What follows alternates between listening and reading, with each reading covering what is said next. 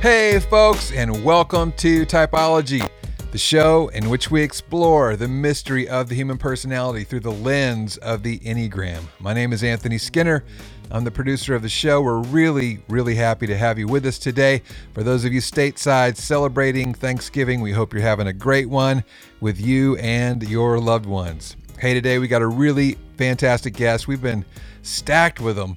Two-time Grammy-nominated singer, songwriter, and actress, Jamie Grace, diagnosed with Tourette syndrome, OCD, ADHD, and anxiety at a young age. She is an overcomer. I mean, man, I was so inspired by this interview. So I believe that you will be too. She actively advocates for joy, wellness, and mental health through the lens of music, film, and faith.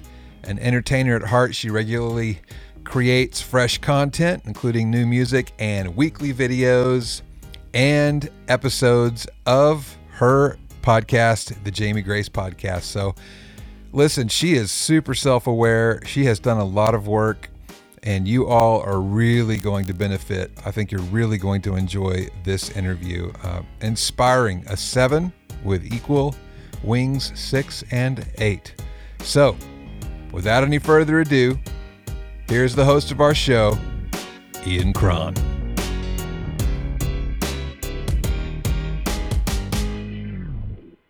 Jamie Grace, welcome to Typology. Thank you so much for having me. I'm a huge fan of the show. Well, we're a huge fan of yours, and we're delighted to have you on board. You are an Enneagram. I am a 7. Oh, the 7s.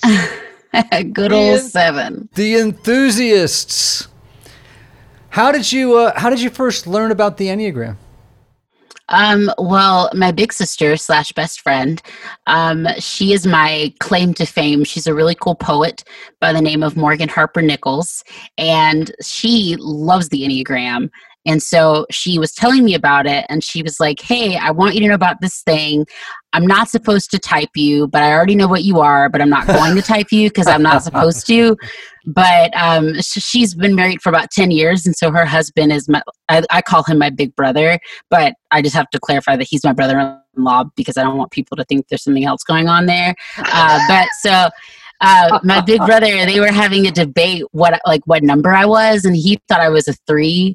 And so, but they didn't tell me what the numbers were. They were like, you just got to get into it. And so my husband, he wasn't very into it. My husband was like, we're not going to get into this thing. And I was like, look, I don't have time. I just started a new show on Netflix. I don't have time to learn about something. And then we had a road trip. And I read a little bit about the Enneagram from one of my sister's 5,000 books. I thought it was kind of cool because I am a huge nerd, so I do love learning. And then I had a road trip, and I listened to your interview with Dave Barnes, and I cried the entire time. Oh. And he's been one of my favorite people forever. And I have a few mutual friends with him, and he had already just done a really nice wedding gift for some friends of mine a few years ago. So that episode, it just transformed my heart in such a beautiful way. And so yeah, ever since then, I've been really into it. So I'm a 7, and my husband's a super 3, as I like to call him. A super 3 with a 3 wing. Yeah, he is. Well, he might have, I think he has a 2 wing, but he is just he and I are both just such textbook, our numbers in many ways. What makes you a textbook 7? Well, I mean, I mostly see that because everybody else says that I'm a textbook 7, because every time people find out that I'm into the Enneagram and they say, oh, what's your number? And I say, I'm a 7. They always go, oh, that makes sense. Mostly because of the hardcore stereotypes that go along with it of just I'm really loud, and my job is to entertain people, and if I don't make people laugh I do, kind of start to feel like maybe I'm not a good person inside. So there's that. But yeah, I did struggle with my number for a while, and my sister, I mean, she's hilarious. She doesn't think she's funny, but she's really funny. She will call me every couple of weeks and be like, I changed my mind. You're not a 7, you're a 2. And she'll just give me this whole analysis about what number she thinks I am that week.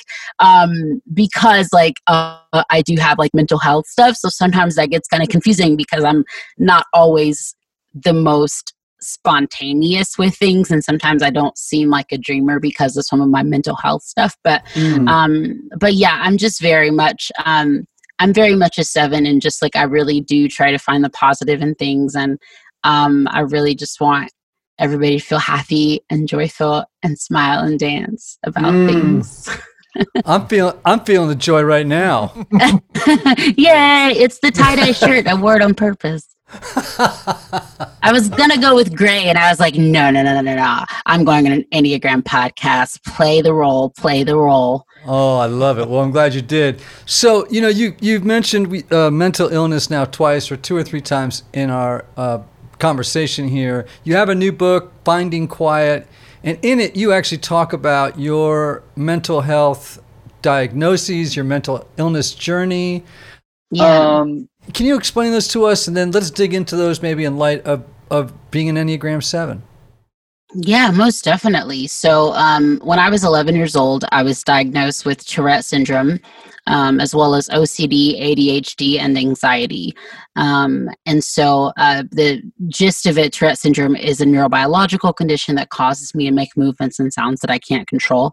And so from the ages of 9 to 15, there was a lot of severity. My tics were so bad that walking from point A to point B was a challenge without falling down. I would have pillows in the car because my tics were just so out of control, and I would hit the window with my head or my arms. I remember like being in like grocery stores, like parents or like other parents and like adults in the store, like giving my mom like weird looks and stuff, thinking that I was just having behavioral issues because I was always knocking stuff over. And then like now I kind of look back and laugh because I also have OCD. So then I would like put it back, but then I would want it to be like perfectly organized, and then I would knock it over again. So I would just spend like 5 minutes just in a corner of the store. My mom's like, we gotta go. And I'm like, but the black eyed peas are they're not supposed to be by the corn, Mom. Like, I gotta fix this. So it's just like, it just was a lot of complexity, a lot of anxiousness and overanalyzation and physical, lack of control of my body and stuff like that. So it was just really, really challenging. But that's the gist of my diagnosis. And then when I became an adult, I went through some traumatic things, and so I started showing signs of depression in my 20s, and I'm 28 now. Right.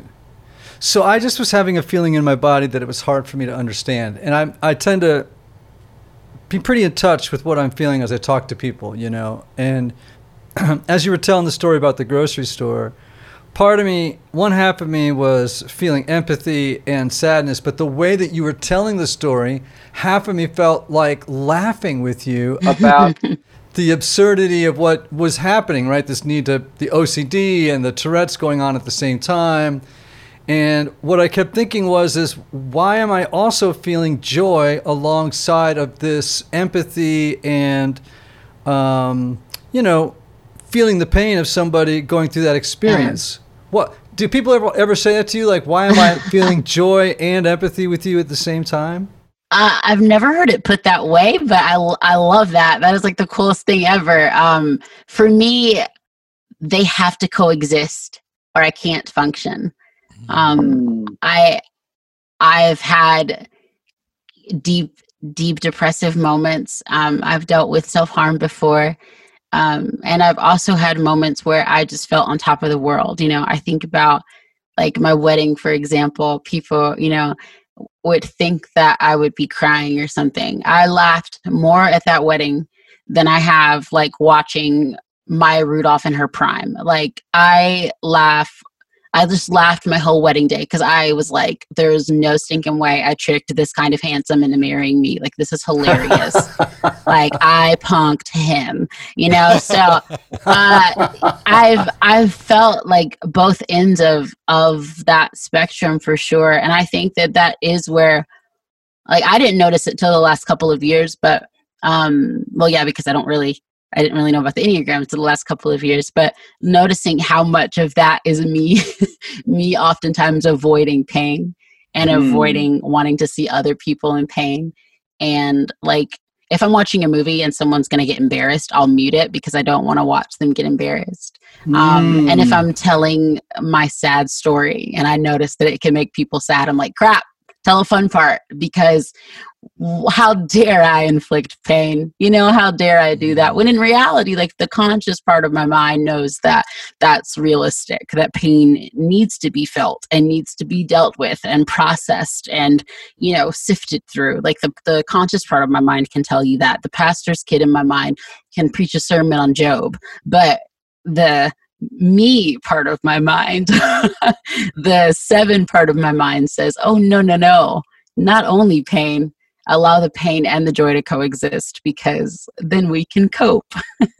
Yeah, and that's an incredible insight, and it literally was something I felt in my body. I was sort of wow. I felt like this ping pong thing was going on between two sides of my chest, between wanting to laugh, not happy laugh, but this joy experience alongside this experience of empathy and feeling pain with you for that experience. And there was something very human about it, and very like, well, this is as life is, Life is filled with tremendous suffering and tremendous joy, and they do coexist. And I'm feeling that in this actual moment. And I was like, that's actually new. That's really cool. Yeah. I've never heard anybody say that to me, but that like I've heard it in similar ways. Like, it happens a lot at my shows, people, because a lot of my songs are really upbeat, happy songs, and I take joy in that. But a lot of times, like, when I'm explaining what the song's about, like, I'll like kind of catch like the vibe in the room that I'll like everybody's like really feeling the feelings, and then I'll be like, okay, it's time to sing it. So, like, sorry you cried. Let's talk about it. Chip Dodd said the best we can hope for in this life is gladness mixed with sadness. Wait, who said that? Sorry. Dr. Chip Dodd, he said the best we can hope for in this life is sadness mixed with gladness. There's always a mixture of the two. Right. Yep. Mm-hmm. So you got this book, Finding Quiet, right? Tell us what it's about. And then I want to keep jumping back at this 7 thing, because I think it's an important part of this conversation and of your journey. Yeah, for sure. This is like, I didn't pay for therapy this week because I was like, I'll be talking to Ian. It's fine. Just save me some cash. Yes. Oh no, the meter's running. Dang it. I thought they sent you the book for free. That was your pay. No, I'm always trying to fix stuff. I'm always trying to figure everything out. So I was like, one day, like a couple days after a panic attack, I was like, I'm going to fix my anxiety real quick. Cause I was just kind of over it. So I figured if I just fix it real quick, I won't have to deal with it anymore. I'm so realistic. And so I decided to start listening to some, I'm always actively working on managing my anxiety and improving. And when I say my anxiety, I mean my anxiety diagnosis and also just my anxiousness as a human. I do believe there's a difference. There's oftentimes a fine line in between for me. But I'm always trying to learn and grow and do the best that I can to not allow myself to become, to hold either of those things as a crutch. But on this particular day, I decided that I was just going to do a full-on overhaul and just be the best. So I started journaling what that looked like for me. And the first thing that I wrote down, it was something to the extent of, I live with a daily amount of anxiousness and I live with a daily significant amount of faith, or something along those lines. And so I started writing it, and this journal entry just poured out of me, and I just wrote and wrote and wrote and wrote. And I didn't intend to share it with anyone, but I was talking with my sister a few weeks after, and we referenced the episode that you did with Dave Barnes frequently, because I oftentimes feel that way. Like, everybody just expects joy out of me and just expects me to make them happy. And I enjoy that. But like, what about when I'm sad? Like, why can't I talk about it? And so my sister is known for, like, her words really make people feel things. And I was just telling her, I was like, I want to be more like you. Like, I want people to feel more when they hear from me. I don't want people to think that I'm always happy. I want them to feel. And so we were just talking about that. And then I said, can I share a journal entry with you? So I shared with her this journal entry that talks about me living with both anxiety and faith at the same time, and me just feeling like I'm always arguing with myself. And she looked at me and she was like, this is not a journal. This is a book. And I said to her, I was like, you're wrong. Like, leave me alone. I don't want to be your friend anymore. Like, I don't have time to write a book. Like, I have stuff to do. And because I've written 2 books before. They were both about being single. I'm married now, but they were both about being single because people were like super obsessed with my singlehood for whatever reason. I guess because I'm a Christian female. And so I had written these like 2 like super easy read dating books that were just like, look, leave me alone. But I was not trying to write like a book where I had to like sign papers and like legally commit to it. And my sister was like, no, like you need to write a book. So my family agreed. My family's very close. So my family, when they agree on something, it's like, look, we've all come together and spoken to Jesus. And so we're going to just graciously remind you of this on a weekly basis.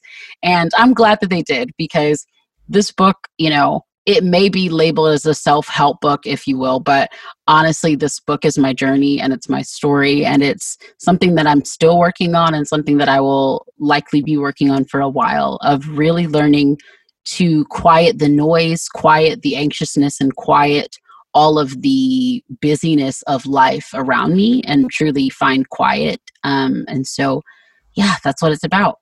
You know, the topic, I've been looking forward to this conversation because, for example, I have any number of friends and one of my children who is a 7.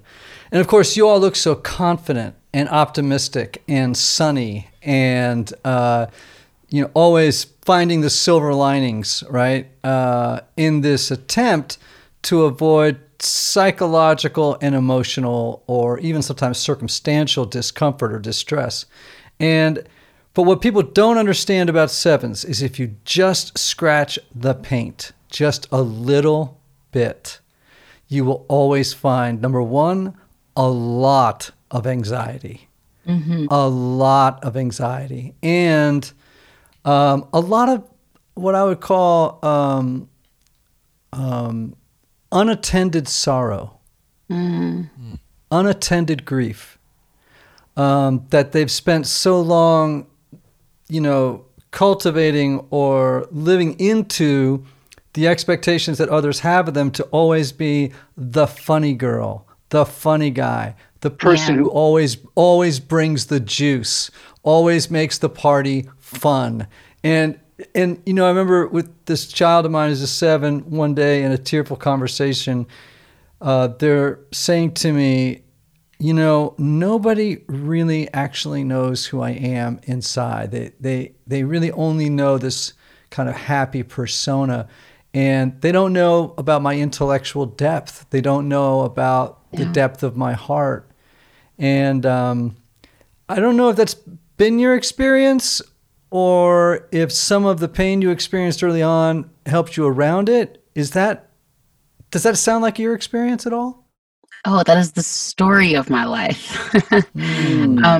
I constantly feel that anxiousness that, that I try to make space for and try to create space for. But sometimes I notice that in friendships and relationships, and even sometimes in my career, once I start to express that side, it's oftentimes received well. And I should definitely I am grateful for that. And I should definitely acknowledge that. But there are times where, even when I start to express sorrow or pain, I'm like, wait, but there's more. Like, I just don't know if you're ready for that. Like, I don't know if I feel like it almost throws off the rhythm of things, because people become reliant on what I'm capable of and what I give, that when I'm not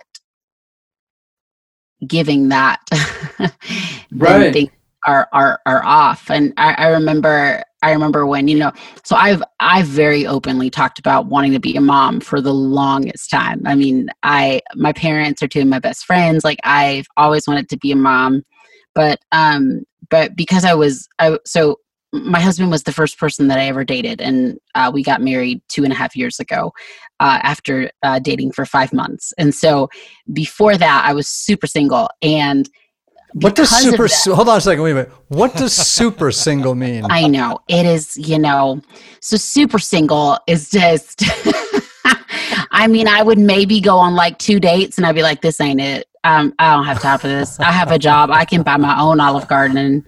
Thank you so much. I just don't. I don't have time for this. I'm going to just remove myself from the narrative and keep swiping. Oh my gosh. Yeah. Keep so I just don't have time for swiping? that. Did you just say keep swiping? I did, because people had this expectation that, like, oh, she's a preacher's daughter. She must just be hiding in the attic waiting for the man to show up. Oh my God. Like, I was on dating apps. Like, I was going on dates, but I just was, like, so uninterested in what was being presented. It doesn't mean that they weren't great humans. It just was not the greatness that the Lord had designated for me. And I'm okay with that. As I was not the greatness that the Lord had designated for other people. And that's totally okay. So I was just super single because I was just like, I didn't kiss anybody. I didn't hold hands. I didn't, do no cuddling on the couch or nothing. I was like, you ain't gonna mess up my testimony. I'm saving some things. And I'm gonna keep it that way. I have a plan. And by God's grace and me fighting temptation, we gonna keep the story that the Lord has ordained for me. And now, if I hadn't, there's grace that covers all. I want to clarify. Hold on a second. I got to find something to wipe my face with. Oh my Lord! I'm just so happy right now. You guys just made Ian laugh so hard. He just said, "Hold on." I don't think I've laughed that. I know for a fact I have never laughed that hard on this show. I'm still stuck on the I can get my own Olive Garden. Yeah, it's not that expensive, and they have deals monthly. They'll be like 2 for $20. Look at all this pasta. I don't need no man to buy you that.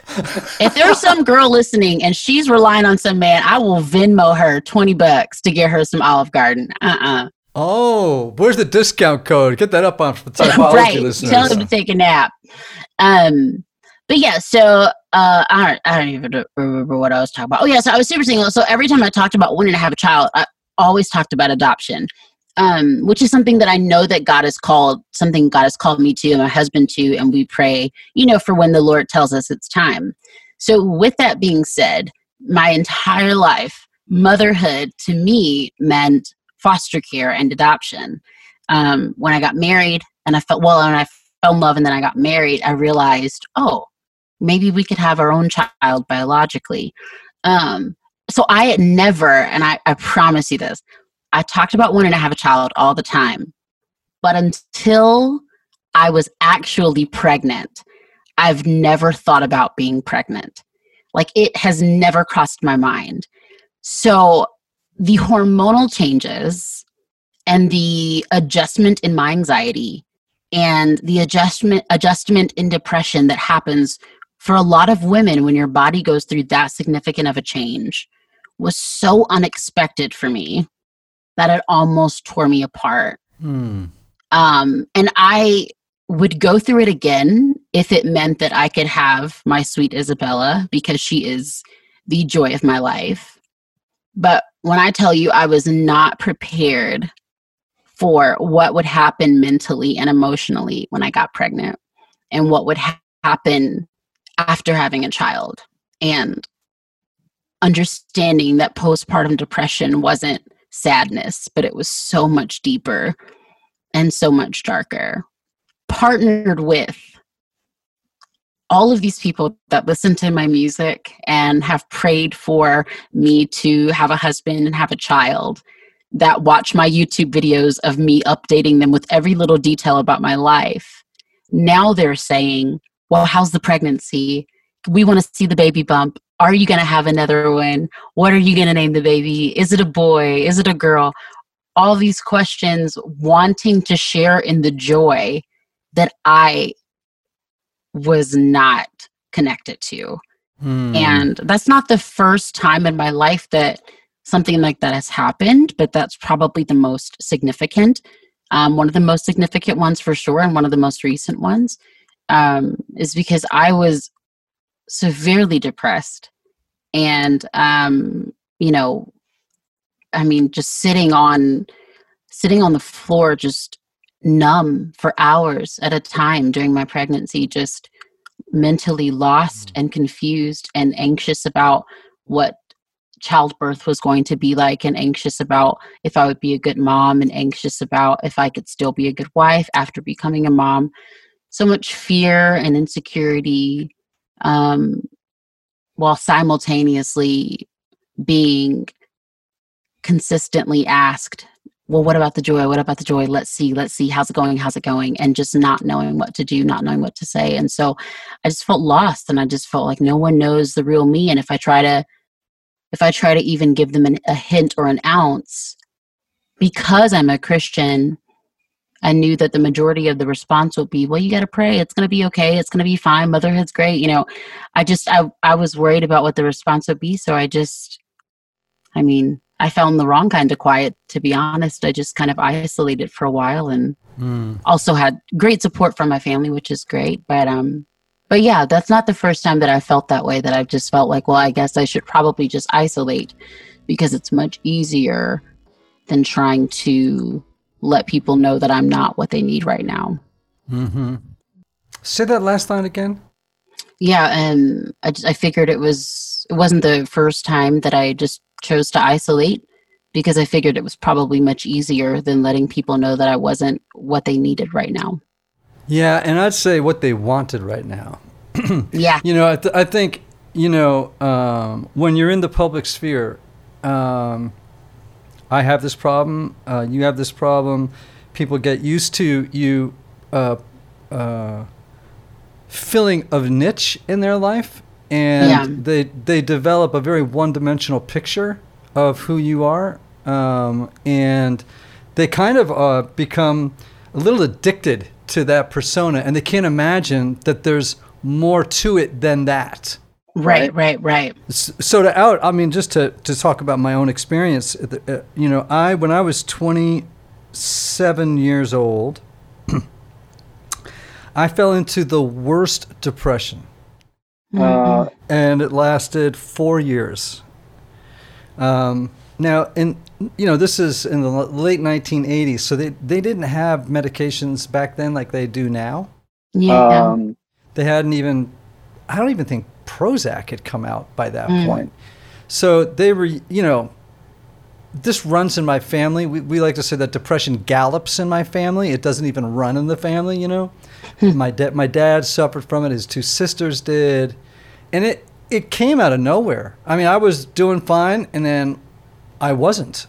I mean, it sort of fell like, how do I explain it?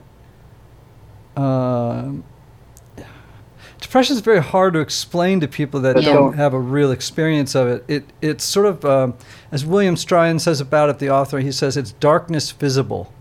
It's like this pall that sort of falls over you. And mine was mixed with anxiety as well. So I know what a panic attack is. I've had plenty during those years. And it took 4 years of working with doctors before we could figure out, you know, what was going on and how to address it, you know. And there was times during that season when they thought it might be temporal lobe epilepsy. They weren't sure what entirely was happening, you know. I was able to function. I was never hospitalized. I never, you know, thought about hurting myself, thank goodness. But it was, every day was a struggle. I mean, it was a struggle, right? Now, here's what's interesting. I'm a 4 on the Enneagram, right? Now, 4s are typically melancholy, kind of, at times depressives, but they're not always depressed, right? And 7s, you know, or you could say 6s are known for their issues around anxiety. Yeah. But that doesn't mean that they all have generalized anxiety disorders. Right. Right? And I could go through all, you know, 1s are known for their love for order, let's say, a particular kind of one, but that doesn't make them all OCD. Mm-hmm. Right. And so I'm always trying to figure out, what's the line between personality and pathology? Do you know what I'm saying? Like, what's the line between illness and idiosyncrasies, of your personality type? And when do you start to say, you know what, I don't think you're being a 4, I think you're depressed. Yeah. Or I don't think you're being a 7, I think, you have these other medical issues going on that need addressing. And I don't know, have you ever thought about that at all? Oh, ever since like 1998, like it's like always on my mind. I think it's one of the reasons why the Enneagram has been so helpful for me, because I've had some things in my life where I've always thought that, like, I'm like, oh, this is a part of my mental health journey. And then I was about to say, I'll sit in a room of 7s. I've never been in a room of 7s, and I don't know if that sounds like really fun or really hard, but this is also really random, but I don't usually like the 7s in movies, and I feel like maybe I need to work through that. So I'm not really sure if we'll have time to dig through my problems there, but yeah. So so like sometimes I'll see like a bunch of 7s talking about something, and I'm like, oh no, that's because I'm an Enneagram 7. Like, that's not my anxiety, and that's why a lot of times, like my sister and I both, we go back and forth. We're like, wait, maybe I'm a 1, because we used to think I was a 1 all the time, because I'm obsessed with organization. I have like 3 color-coded like calendars in the room and stuff like that. And so I've always thought about that. I remember when I was a kid, my mom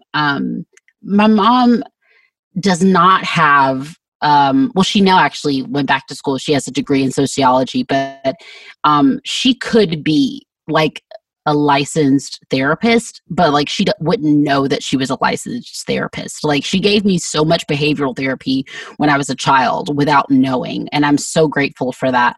I remember, because I have OCD, I remember there was a time where I just had to like clean the counters a certain way, and if somebody did it, I would just like have to go back and do it. And like if we were like on a family vacation, I had to like stay in a certain bed, but like not just like any certain bed. Like, it wasn't consistent. It was like based on which way the room was facing toward the highway. It was like all these like really specific details that inconvenienced my family.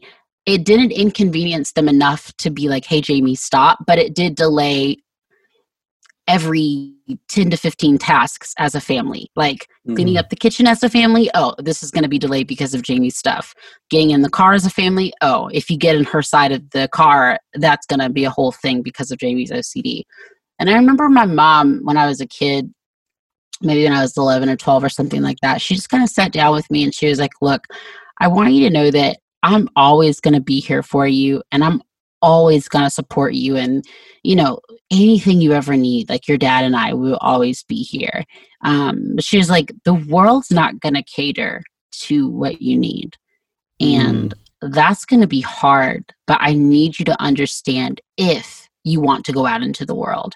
She's like, no, if you feel like it would be more comfortable and easier and safer for you to be home with, mom and dad, that's one thing. But if you choose to go out into the world, you need to understand that the world is not going to care that you have OCD.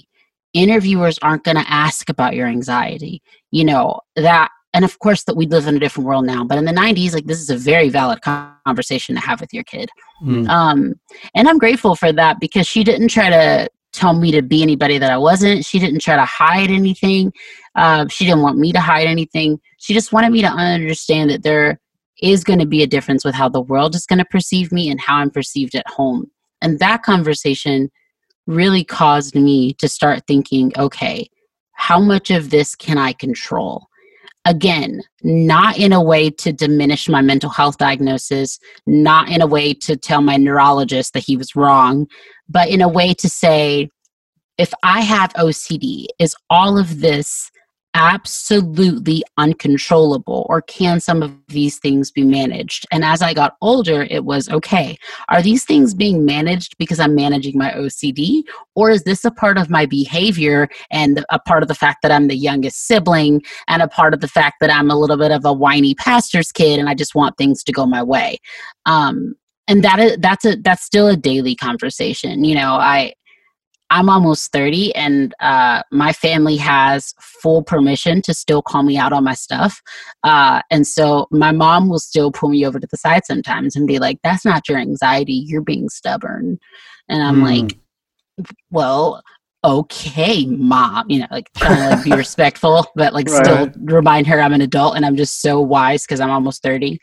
But yeah, like that's definitely still a learning curve for me and like still trying to figure that out. And my sister's an Enneagram 5. And so that's a huge thing for her too. Cause we're always talking about how like she's just like naturally a little bit more like reserved and like more normal than I am. And so like, we're just like always talking about just like stuff like that. I'm like, I'll text her, be like, are you being a 5 right now? Or am I just being annoying? Like what is it? Like, do you need your alone time? Or, is this like a mental health thing or is this an Enneagram thing? It's a daily conversation though. All that to answer your question. It's a daily conversation. Yeah. I mean, it's a good answer. I mean, because human beings are so complicated. And sometimes people will say, oh, I'm so anxious. I must be a 6. And I said, I've had clients like that. And I said, gee, I think you're a 2 with a generalized anxiety disorder. You know what I mean? Like, it's not that simple as saying, oh, if you're anxious, you must be a 5, 6, or 7. It's like, no, people are more complicated than that, and where the line is, where the intersection is between mental health issues and personality type really fascinates me, and concerns me with people who, sometimes think they know more about the Enneagram than they actually do. And they start, saying, oh, that's you just being a 1, when actually it's like, no, you need to get to a neurologist. I mean, it's like, so I'm always curious about, and because of my experience as a 4, being someone who had a biological depression. I mean, it was like came out of the blue, just doing my life, and suddenly one day I wasn't, years ago. So to me, it's like I'm very cautious a lot of times. I try to really, it feels at times like I'm trying to like get the pesto off the pasta because it's so complicated. Yeah. But, that's what you have to do, when you're trying to understand yourself. You talk in the book about the world being noisy. And I want you to explain to me what you mean about the noise in your life. Yeah. It's just constant noise. And I can't help but notice like every tiny little sound. I was talking to someone earlier sitting at this desk, and the whole time I was talking to them, I was like moving a little and my desk was creaking. And all I could think about how if my desk is creaking, it must be because we just moved and maybe we forgot to put one of the screws and maybe my desk was going to fall down. And as I was thinking about that and talking to them simultaneously, my phone went off and I was like, oh man, I was supposed to turn my phone off and now it's going off during this interview. And it's just like the constant, like things just don't stop, for most of us, when we wake up in the morning, we check our phones. And even if we were to say, oh, I'm checking my phone to do my yoga app, or I'm checking my phone to see what's in Genesis today, we're still opening a device that cost, what would be equivalent to most people's paycheck, to just, scroll through what's happening in the literal scheme of the world. And then we have the sound of our television. And even when we had a child, everybody was like, you need to get a white noise machine to put her to sleep. And so I'm like, we're literally training our babies to go to sleep to noise, but it's a white noise. So it's quiet noise, but it's noise, and it's not to say that these sounds are wrong, that these sounds are, not to be heard, but there's something so significant about the quiet. And we overlook the quiet because we find so much success in the noise. We have found our success in the noise. For me, coming from the music business, if you will, I wasn't deemed as, or in the music business, you're not deemed as successful if you have taken complete care of your mental and emotional health and you and your spouse and children are having a picnic on a Saturday. A Saturday having a picnic for an artist is failure. Saturday is supposed to be spent with 30,000 people in a huge venue with everybody singing your name out loud. And it's not supposed to end after that show, because if that show sold out, then you should have been doing a next show on Sunday. But then you're going to have to cancel that show on Sunday if it didn't sell out, because how dare we play a show that didn't sell out, because we only deem success as a bunch of noise. And so 10,000 butts in a 30,000 seater arena is not success. That's failure, because only a third full. It's not noisy enough. It's not loud enough. It's not big enough. It's not bold enough. And I think as Christians, as humans, as people, our obsession with noise, again, not all the noise is bad, but our obsession with noise has really taken us away from quiet. And we scream division, and we scream pain, and we scream against the things we don't enjoy. But how much quiet time are we really having, and how much do we really want peace if we're not actually pursuing it?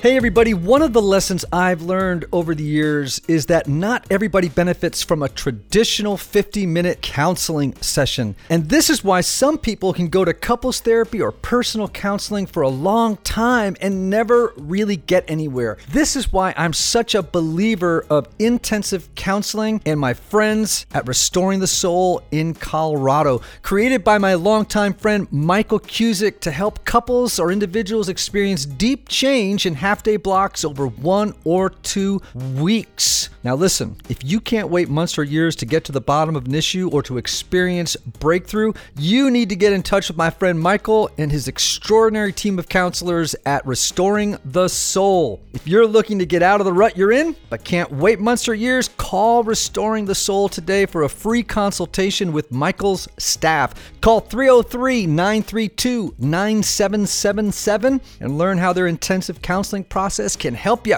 As a special bonus, just for Typology listeners, make sure to visit www.restoringthesoul.com/typology to download their PDF called 5 Ways Unaddressed Trauma May Be Derailing Your Relationships. You know, it's interesting too. 7s have noisy minds. Yeah. 6s have noisy minds. I mean, let's face it, human beings secrete thoughts the way that glands secrete hormones, so thoughts are not bad, but Yeah. 7s have monkey mind, racing mind, which I would imagine for you with an anxiety disorder only exacerbates the problem, right? Because once the loop of anxiety starts to run, right? I have an anxious moment. I then begin to anticipate another anxious moment, which then actually produces that anxious moment, right? Which then sets me up to anticipate the next anxious moment until you get yourself into a full-blown panic kind of a episode. But I think 7s have minds that are just naturally noisy. So what do you do? Because we have external noise in the world, for sure, right? Yeah. We have so much, in fact, that I am literally, we live in the middle of a town. I love my home. I love where we are. But, one of the things we've done is decide to move because it's gotten for us to be, I need more quiet. Mm-hmm. I'm a quiet person. I like quiet. Yeah. But, so we always have external noise.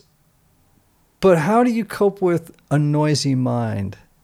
What practices do you use? What kinds of things do you do to quiet the mind and make it a sanctuary versus a subway station? I thought at first they thought you meant like the restaurant Subway, and I was like, Ian, they make some good sandwiches.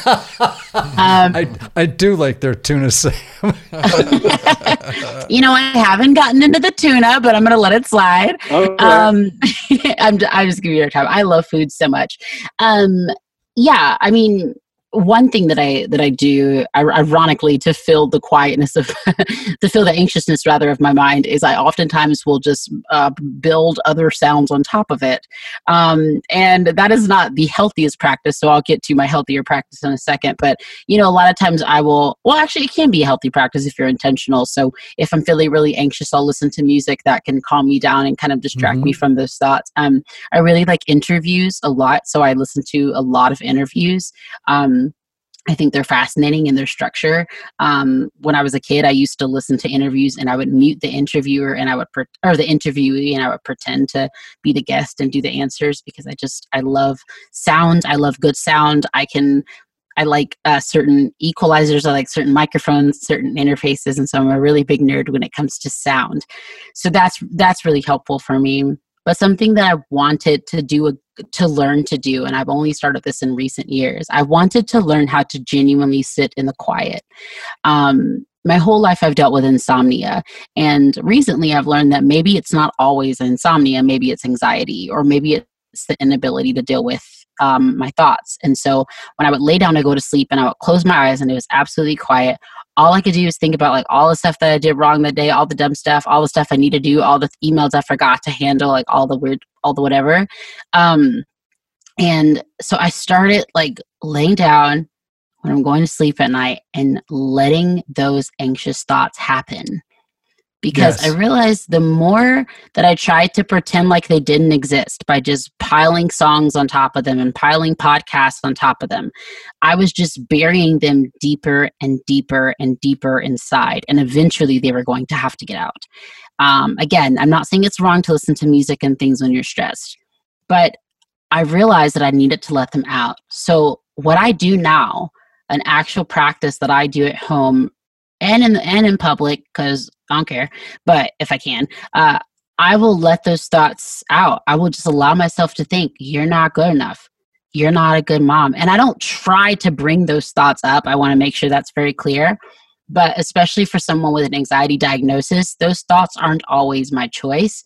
And so I will let those thoughts happen. But I don't let it end there, because what I choose to say to anxiety is that you might be the opener to this show, but truth is going to be the headliner, and truth is going to have the final word. And so as odd as it might sound, and as uncomfortable as it might be and a little embarrassing, I choose to speak out loud truth over those thoughts in my mind, because a voice out into the quiet will always be louder than anything that can happen in your mind. So after those thoughts have ruminated and spiraled down and done their share of what they need to do, then I choose to speak out loud.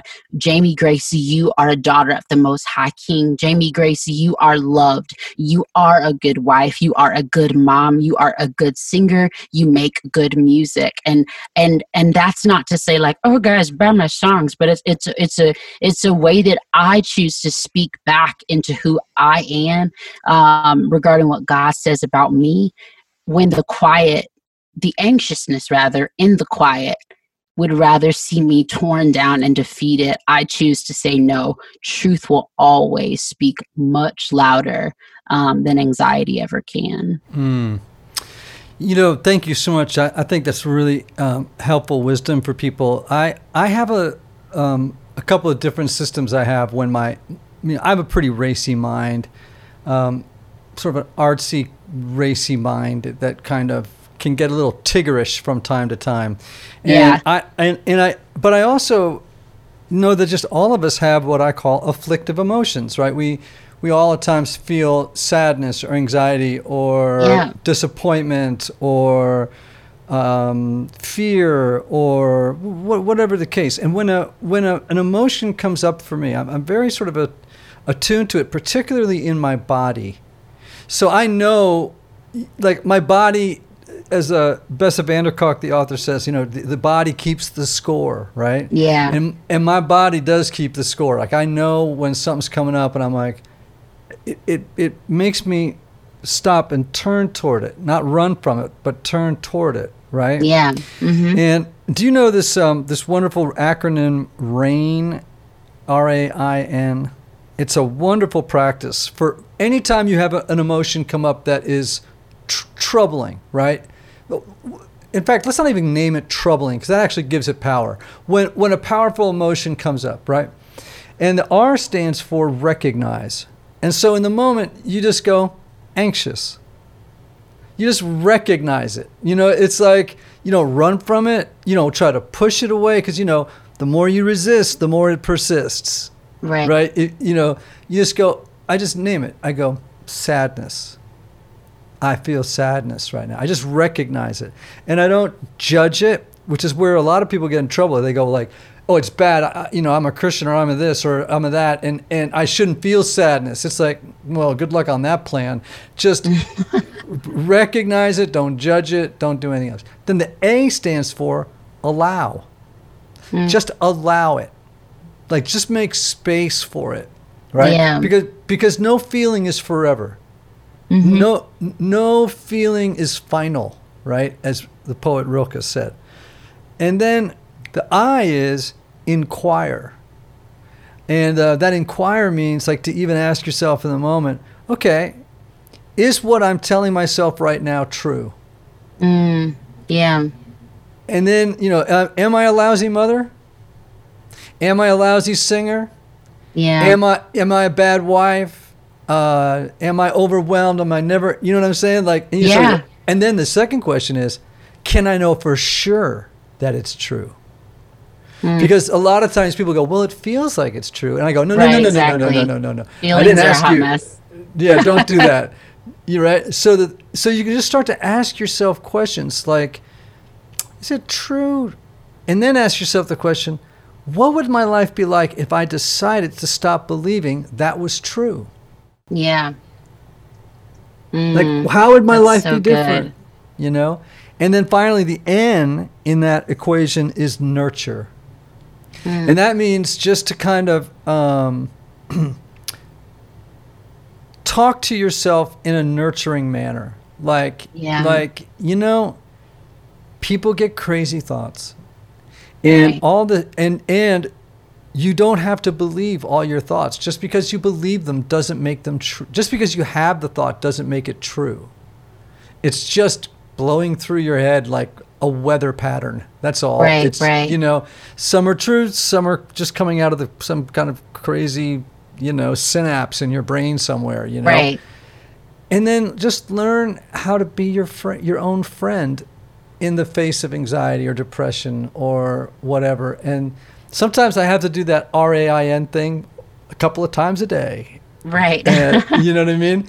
And get through it. So this has been I think it's, we all need some little practical little things to work with, that can help us. So how do people find the book Find Quiet? Yeah. So you can get it on Amazon if you're like me and you wanted to tell you like exactly like when it's going to get to your house and everything. But you can go to my website, jamiegrace.com, and you can get a signed copy if you like. I'm not telling anybody if it's signed by me or my 1-year-old. One of the two of us will definitely sign it for you. But yeah, that's the only place you can get a signed copy. Okay. And people can go to jamiegrace.com and find out about all the stuff that you're doing? Yes, most definitely. I'm on iTunes and Apple Music and all that stuff. And jamiegrace.com is the best place to find me. Well, Jamie, you are an extraordinary, wonderful, effusive, illuminating 7. And you have brought a lot of joy and a lot of light into my little podcast studio today, and I hope you'll come back on and tell us more, because I sense that your journey is, now that you're almost 30, is evolving, and it will be changing over time, and it will bring and that will bring forth more and more incredible wisdom you'll have to share with the world. That really means a lot to me. Thank you so much. This was really cool. And when you talk to Dave Barnes, you tell him I said hey. I will do. I just got so much street cred in my family for being on your show, so thank you so much. Typology listeners, I want you to go get Jamie Grace's book, Finding Quiet. I want you to go to her website, jamiegrace.com. Remarkable woman, remarkable story. So much joy living alongside just the hardship of life and learning to live in the balance of the two. Until next time, please remember the words of the great Oscar Wilde. Be yourself. Everybody else is already taken. Until next time.